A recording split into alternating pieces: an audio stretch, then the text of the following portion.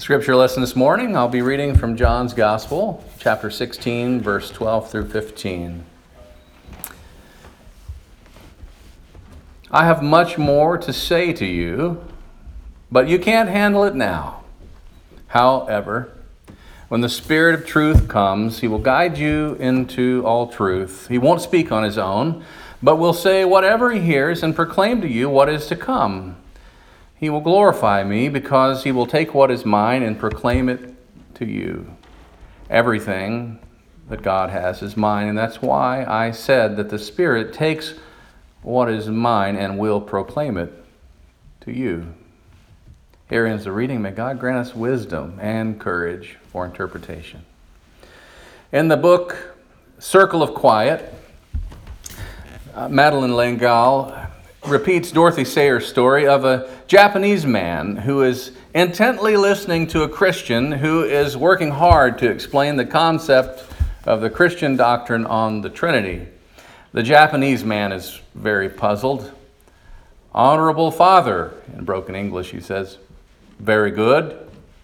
Honorable Son, very good. Honorable Bird, I do not understand at all. Madeleine says, very few of us understand honorable bird, except to acknowledge that without the Spirit's power and grace, nothing would be written, nothing beautiful would have been painted or composed or felt deeply. No telling what wouldn't have been carried out. To say anything beyond this about the creative process is like pulling all the petals off of a flower when one is going to try to analyze it, ending up having destroyed the flower. Now, on the secular calendar, as we've noted, today is Father's Day, but on the Christian calendar, today is Trinity Sunday, and it's one of those Sundays when the preacher has to be careful not to pull all the petals off the flower while attempting to analyze the flower itself. It's a task that is much easier said than done. After all, this is the only doctrinal feast day to make its way onto the church's calendar. It's the only feast day which doesn't celebrate a person like Saints' Day, or an event like Christmas or Easter, or like last week, Pentecost, in the entire church year. And as I said earlier, many a preacher has set out to try their best to explain the doctrine of the Trinity, only to get lost in the theological weeds, never to have been heard from again. So the doctrine of the Trinity is a reminder that sometimes there are no cut and dried, black and white, easy, simplistic answers when it comes to explaining life's greatest mysteries. The concept of God, expressed in three persons, Creator, Christ, and Holy Spirit, is a celebration of the triumph of the mysteries over and against simple, pat little Sunday school children's type of answers. The doctrine of the Trinity, however, is a metaphor, my dear people. And every metaphor at some point has difficulties making it from one person's imagination and their attempt to explain something complex using only the word picture into another person's mind or imagination where they're trying to discern what has been shared with them and paint the word picture for themselves, never having physically seen the picture at all. You get what I'm saying. There's a lot of room for error and interpretation and imagination. The doctrine of the Trinity is the reminder that at the central metaphor for God, for Christians, there is a diversity encapsulated within a unity, and as some of the ancients concluded, complete in its numeric simplicity and integrity. Diversity has different functions in life depending on the different contexts. Have you noticed that?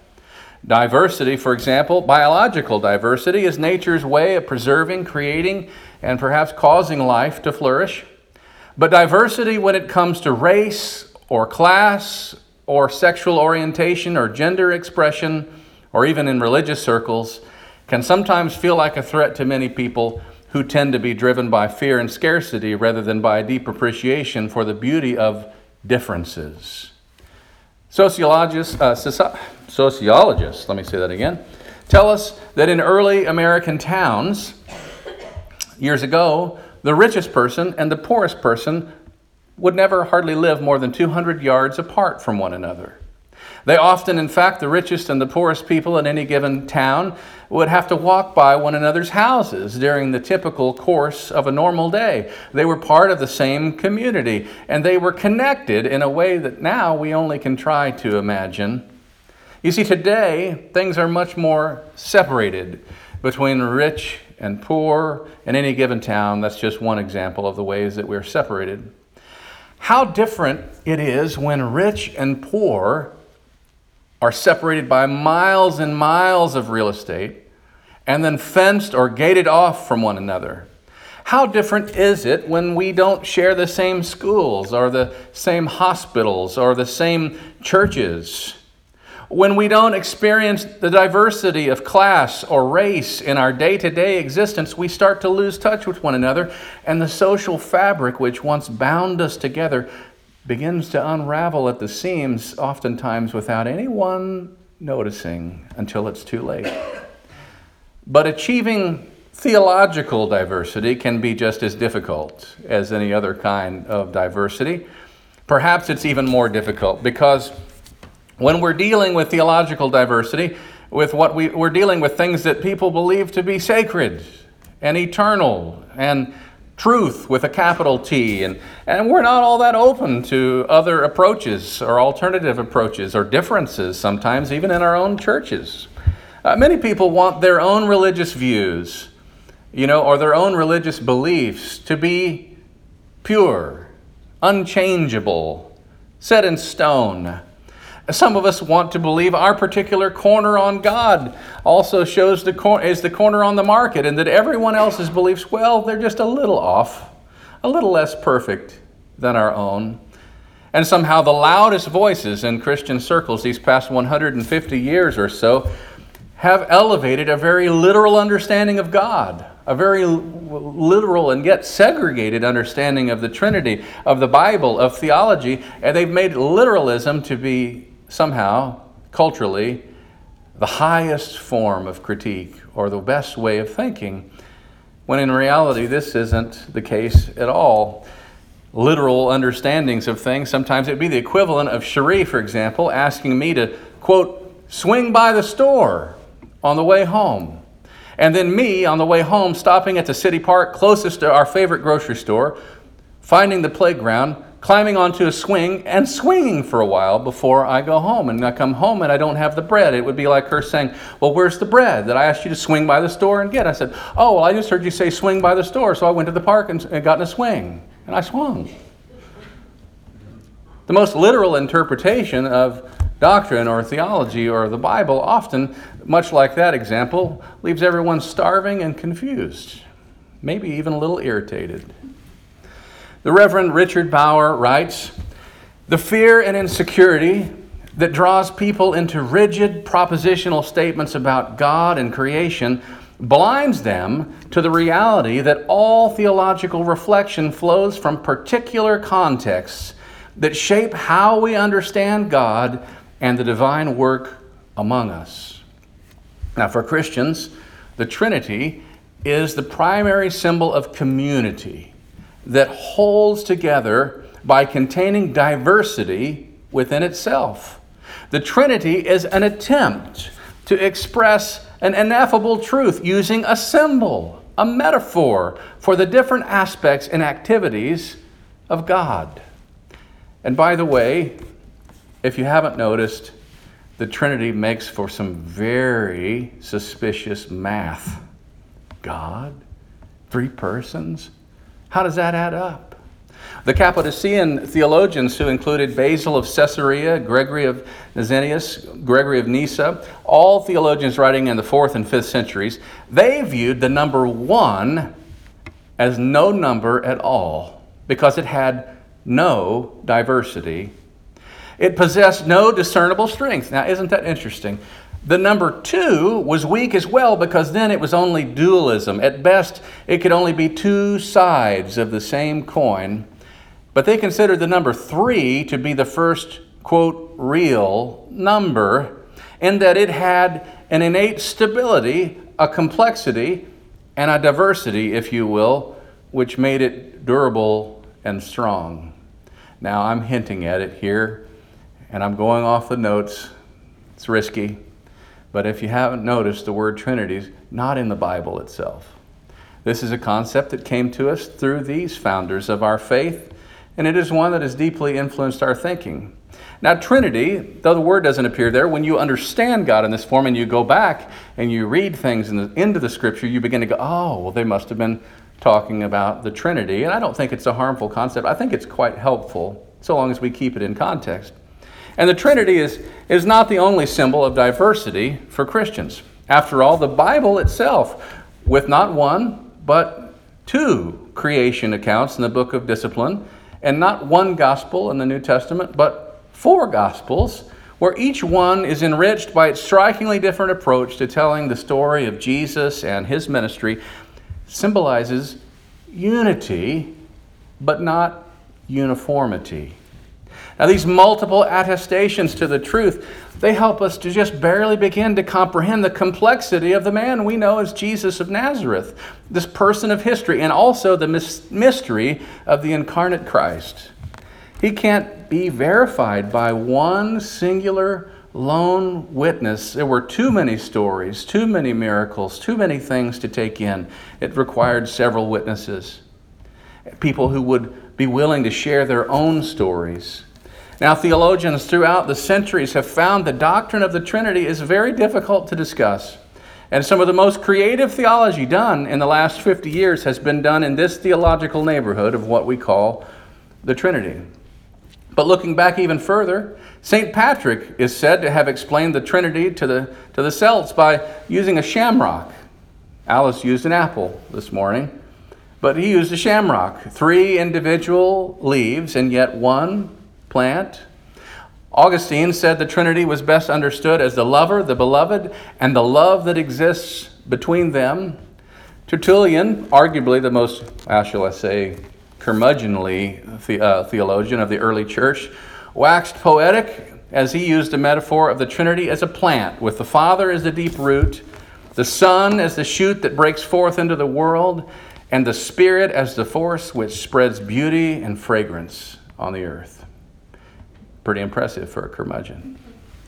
Much closer to our own time, contemporary Brazilian theologian Leonardo Boff helps us understand the Trinity by describing it as a primal community, just and equal within the reality that is God, and therefore a model for human society. In some ways, the Trinity is also the first community, the model for how we are called to connect to one another inseparably, and yet without blurring the lines of our distinctive beauties that we offer to one another, to connect with one another without prejudice, without inequality, without competition, and always with love. Now, it's not that Trinitarian theology or a Trinitarian God is too complicated to understand. It's finally that a Trinitarian God is too complex to be managed and manipulated by all of us who think we know better than God. You see, we see all kinds of issues in black and white, but we live our lives in color, don't we? The complexity of the Trinity means that spirit and flesh live inextricably bound to one another. It means that the human and the divine are connected in a sort of eternal dance. We're not separated from God or from one another as we might think sometimes. We are all, in fact, connected deeply, meaningfully, profoundly. In fact, the early theologians used the Greek word perichoresis, meaning peri, meaning around, and choresis, meaning the infinite dance with the God in which we all join hands and create one great circle. And as we dance to the center of life where God resides, we all move closer and closer to one another. Now, by this point, you've done a pretty good job listening. I've been watching you. But maybe some of you are starting to tune in to WIIFM. What's in it for me? So does this strange math, this divinely mysterious math, have any actual relevance for our lives? Just what would it mean, I wonder, to our own faith to see the possibility of God in the greatest possible, most diverse situations, which would necessarily include God being present in the most fractured and broken places, not only in our lives, but in our world. Imagine God present in both the high and the low. Imagine God present not just when you get that wonderful parking spot at Walmart, but when there's none to be found. What would it mean to discover God in the abandoned and the forgotten and the mostly broken places of our lives, and realize it's the diversity of God that makes it possible for God to be present in those places as well? What would it mean for us to discover God in the midst of our mistakes, in the midst of our pain, in the midst of our depressions, our anxieties, our illnesses, and even our deaths? Well, for starters, perhaps we would find a God who is close and walking with us instead of a God who feels distant and judgmental. Augustine once told students who studied the doctrine on the Trinity, "Lest you become discouraged, know that when you love, you know more about who God is than you could ever know with your intellect." I find that greatly comforting. We may have varying abilities when it comes to using our minds to think theologically or ponder the mysteries of the universe, but all of us, my friends, have the ability to love others and to do it deeply and sincerely. Now, today is Father's Day, as we've mentioned, on the secular calendar, and some of us have or did have amazing biological fathers. Some of us may have had fathers we didn't know or were barely involved. And many of us live our lives with conflicting emotions, realizing that there were some great memories along the way with our fathers, but also some painful ones.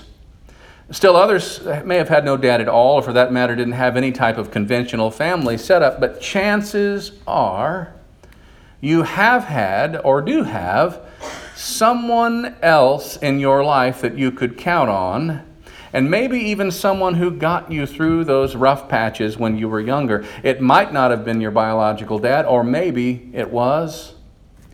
Now, the Trinity is kind of like the universe's way, I think, of making sure that for those of us who feel more inspired relating to a giant creator, that way of relating is available in the three-person God. For those of us who can feel more easily inspired looking to the example of another human being just like us who taught and yet did incredible things and transcended what it means to be human, we can look to Jesus. Or for those of us who look within in order to be inspired, we have the Spirit. We might even love them all. But unlike a human family where we tend to feel shame for having favorites, we don't have to shame ourselves for having favorites, thanks to the expression we know as the Trinity.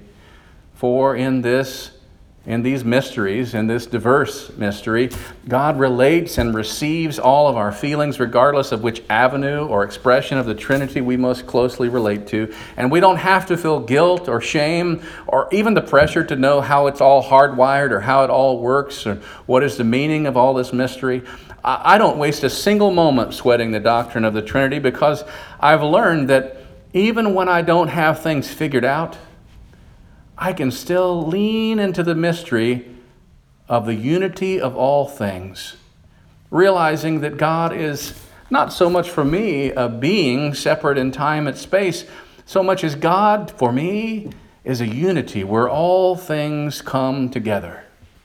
A place where 1 + 1 doesn't necessarily equal 2 in this mystery. It equals 3 or maybe even more. Nor does 1 + 1 really just equal 1 in this way of this divine way of conceiving the universe. We may never have it all figured out, but we give thanks for this divinely mysterious math. Amen.